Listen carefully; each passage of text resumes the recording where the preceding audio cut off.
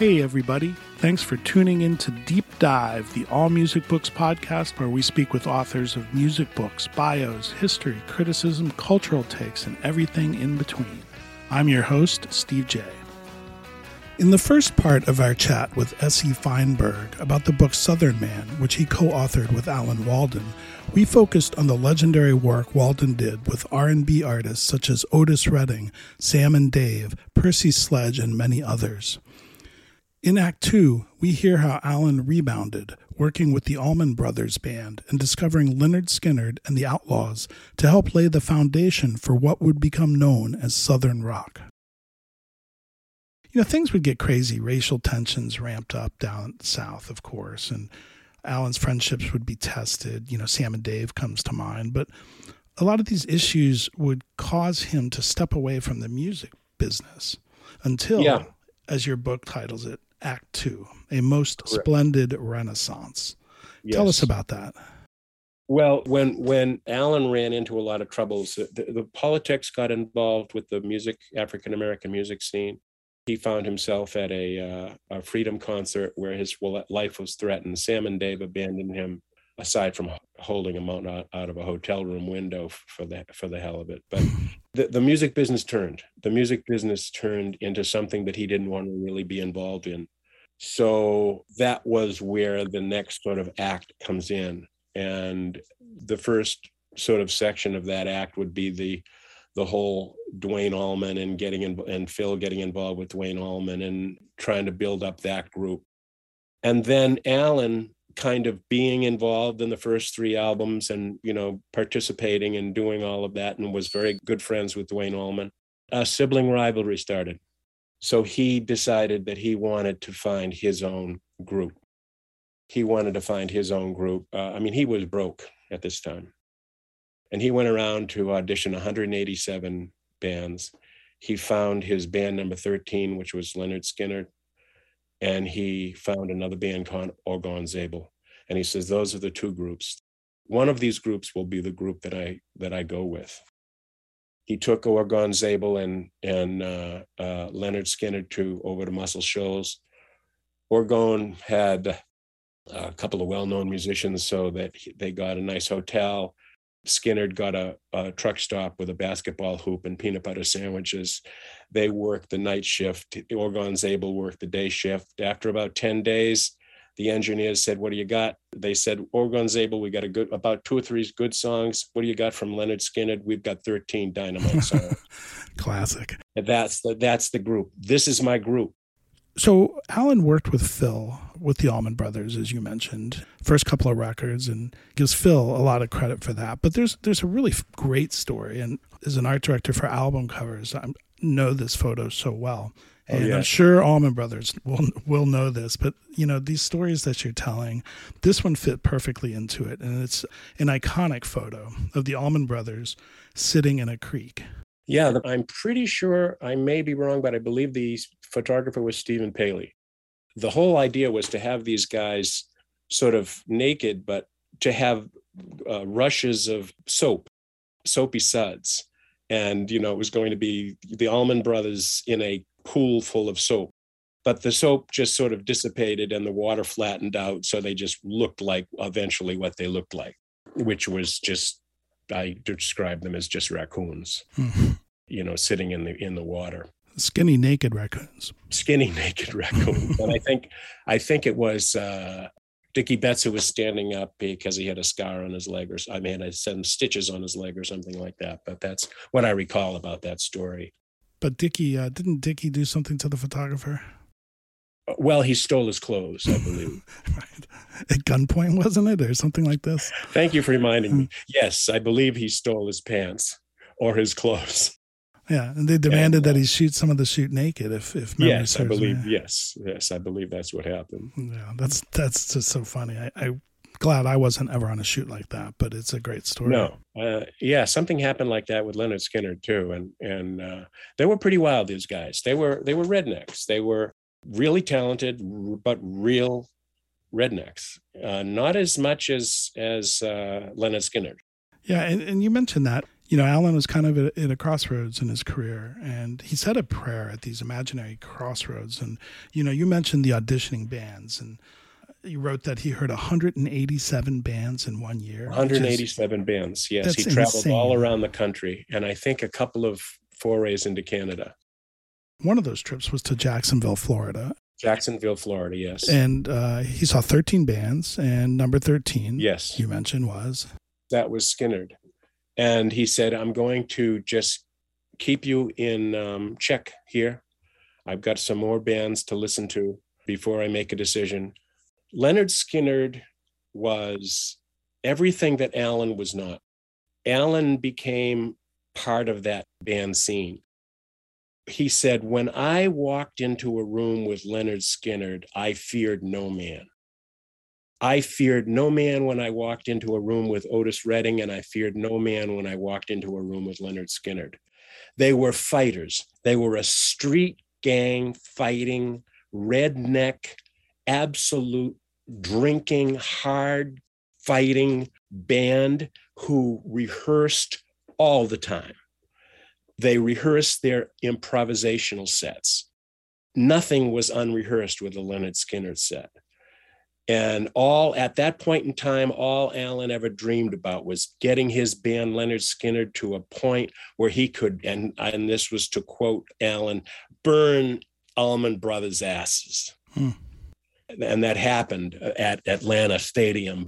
When they weren't fighting somebody in the crowd, when they weren't fighting somebody in the alley, they would hit each other. Except for Ed King, who was sort of a hippie from Strawberry Alarm Clock, and he didn't want anything to do with that stuff. Right. But these guys were tough-ass guys, as tough as nails. And very hard workers, too. As you mentioned. Extremely hard workers. They were rehearsing all the time. When they were out in Muscle Shoals, and Oregon Zabel was in the nice hotel, and these guys were in a truck stop with a basketball hoop and Peter. They never complained. They never said, I want this. How come I don't get this? They would work all night long. They would drink all night long. And they might come home with $2 in their pockets. And they were as happy as you could ever imagine. These guys were highly professional, extremely motivated, happy, tough. I mean, when Alan was married, Ronnie Van Zant was his best man. And the only guests were Lynyrd Skynyrd. They were a team. Yeah, and a very much maligned band, in my opinion. I think their songs are really, really, really good and stand the test of time. And, there's, some of that Confederate stuff and all that. But, it's clear in your book that, Alan and Ronnie were very close. They were very close. And in my opinion, if Ronnie Van Zant had lived, they would still be very close. They fell apart when they changed management.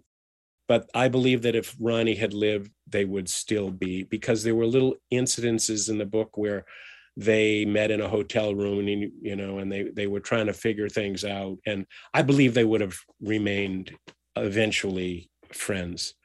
Yeah, well, in your book, Alan even helps them when they want to change management. He was there for them and said, if that's what you want to do. Yes. In fact, he suggested who they go with. And I was not a Southern rock and roll fan. In the early 70s, I was fully immersed in the theater, and that was my life. I wasn't aware of that scene too much. Certainly I was aware of the R&B scene, but I wasn't aware of that. Sweet Home Alabama, I have listened to it now hundreds and hundreds of times, trying to find that magic. But Alan tells the story of Ronnie wanted him to come down to Jacksonville, Florida for something special, where he had a shack and he was recording. So Alan and his wife and his oldest daughter went down. And when they got there, Ronnie had prepared a boat, a lunch, a chair for the wife, some fishing rods. And he said, I want you to go upstream about 2 miles. And then I want you to drop a couple of hooks in the water and see what you can't catch. So he said, because Ronnie was a fisherman. These rednecks fished. Dwayne Allman fished. The boat went up about 2.5 miles. And he said there were millions of tadpoles in the water. millions and millions of tadpoles in the water and alligators all over the place. They were alligators. And he says, when you get up there, turn the engine off and you just sort of glide down. And he did that. He went upriver and he turned off the engine and he sort of glided down. And all of a sudden in the woods, he heard, he started to hear the opening for Sweet Home Alabama. By the time he started to get about a half mile back down towards that shack, the music was coming all through the woods. And he says it was the most spiritual, magical moment he had ever seen. He ran up to the shack and he says, "What in hell is that?" And that was Sweet Home Alabama. That's a great story. And there's another one that is equally great. When Alan wanted a drinking contest with the band to, quote, to teach them a thing or two. How did that turn out? Alan considered himself a connoisseur of fine liquor, and he could drink a lot of people under the table. But these kids, we said, "We're going to try to drink you under the table." He says, "I'll drink you under the table, Ronnie." And they started drinking, and they started drinking. These kids had been drinking since they were 13. And then Alan collapsed. Alan collapsed in the bar, and they ordered 5 more bottles of Chivas. And yes, that was the drinking story, and that was their life. Unfortunately, later on, it became cocaine and other bad things, but these were the more innocent days, I guess you could call them. Nobody could outdrink Lynyrd Skynyrd. Nobody. Yeah, and they were absolutely huge when, sadly, another tragic story to a story we all know well with an airplane. And Alan was not a fan of that particular airplane and had told them not to use it, right? I told him not to get in that rickety-ass plane. I told him. It was falling apart. Flames were coming out of the engines. But Phil plays an important part into that story. And that was, when that plane went down, Phil actually went over to Alan and said, "How do you like your boys now?" That was the most hurtful thing that Alan could have heard from his brother. He wanted some sympathy, because when Otis died, Phil came into the office the next day after the funeral and said, "All right, we're all sad. Let's get back to work." There was a coldness to Phil. Alan wanted some sympathy and how do you like your boys now? That's kind of a cruel thing to say. They lived in the swamp, they played in the swamp, and they died in the swamp. And that was their legacy, unfortunately. You're listening to All Music Podcasts, a member of Pantheon Media. We're speaking with S.E. Feinberg, the co-author of Southern Man, Music and Mayhem in the American South. I wanted to ask you, towards the end of the book, Alan says that all he wanted was for his bands to trust him. Right. How do you think that all played out? You know what? I think he succeeded. He was all about wanting his bands to trust him based on accounting and based on, I want my bands to know that what I promise them, I will deliver. And I don't have any indication, at least in my research, that anything but that ever happened. A lot of these people are still friends, even Sam and Dave. I think he succeeded. He wanted his bands to trust them. He wanted to give the African-American act respect, something that he believed they were not necessarily getting in Detroit and New York and even Los Angeles. And, the whole thing of buying a car for them and convincing a kid that he's rich because he has a car, or that whole scene. Alan was an extremely competent accountant, and he made his accounting forms understandable so that anybody who was one of his clients could immediately know how much they made, how much they were taking in, how much they were losing, where they were weak, where they were strong. That was important to Alan. And a lot of people weren't doing that. Yeah, ultimately important to the acts too, I would guess. But yeah. What in the end, you've got some of the all-time great R&B and soul acts. You've got, a couple of just the top level Southern rock acts, and those were wildly different worlds. What is his legacy? Alan's legacy is he did the very best that he could for the area of the world that he loved. He was a man of the South. I love the South. I will never leave the South. I will never move out of the South. Otis tried to move out of the South. I convinced him not to. You're from here. This is where you're from. His legacy as a Southern man who did his very best for the music that he loved. And I think he succeeded. And if anybody can succeed in life with that sort of thing, trying something when they're young and keeping at it, I think that says quite a lot for the character of the man. Yeah, absolutely. And I think character is the key word there, because nobody can dispute, the Otis Reddings and the Sam and Daves and the Percy Sledges or the Allman Brothers and Lynyrd Skynyrd on the other side. But, like you say, it was a character issue and a Southern issue as well. So yes, I love the book. Thank you very much for joining us. Thank you very much, Steve. Let me ask you one last question. Are you still in touch? Yes. As a matter of fact, I was speaking to him the other day. He's doing well, and his wife and his son, and he still lives in that house on the pond, and he still goes out, he still goes down to the chairs and feeds the catfish with cat food. We had some great conversations down there feeding the catfish with the cat food. We had some of our wonderful conversations. Some of them are recalled in the book, but it doesn't say that we're doing that. Well, it's a great read. I read a lot of books, and this one was so much fun. It was just a great read, and thanks for spending time with us. Oh, I appreciate it very much. He is S.E. Feinberg, Stephen Feinberg, and the book is Southern Man, Music and Mayhem in the American South. And it's about Alan Walden. And thanks again so much for your time. Thank you, Steve. If you would like to buy this book, please go to allmusicbooks.com and you can buy it through our site. You can also check out the rest of our deep dive podcasts there as well and subscribe so you don't miss a thing.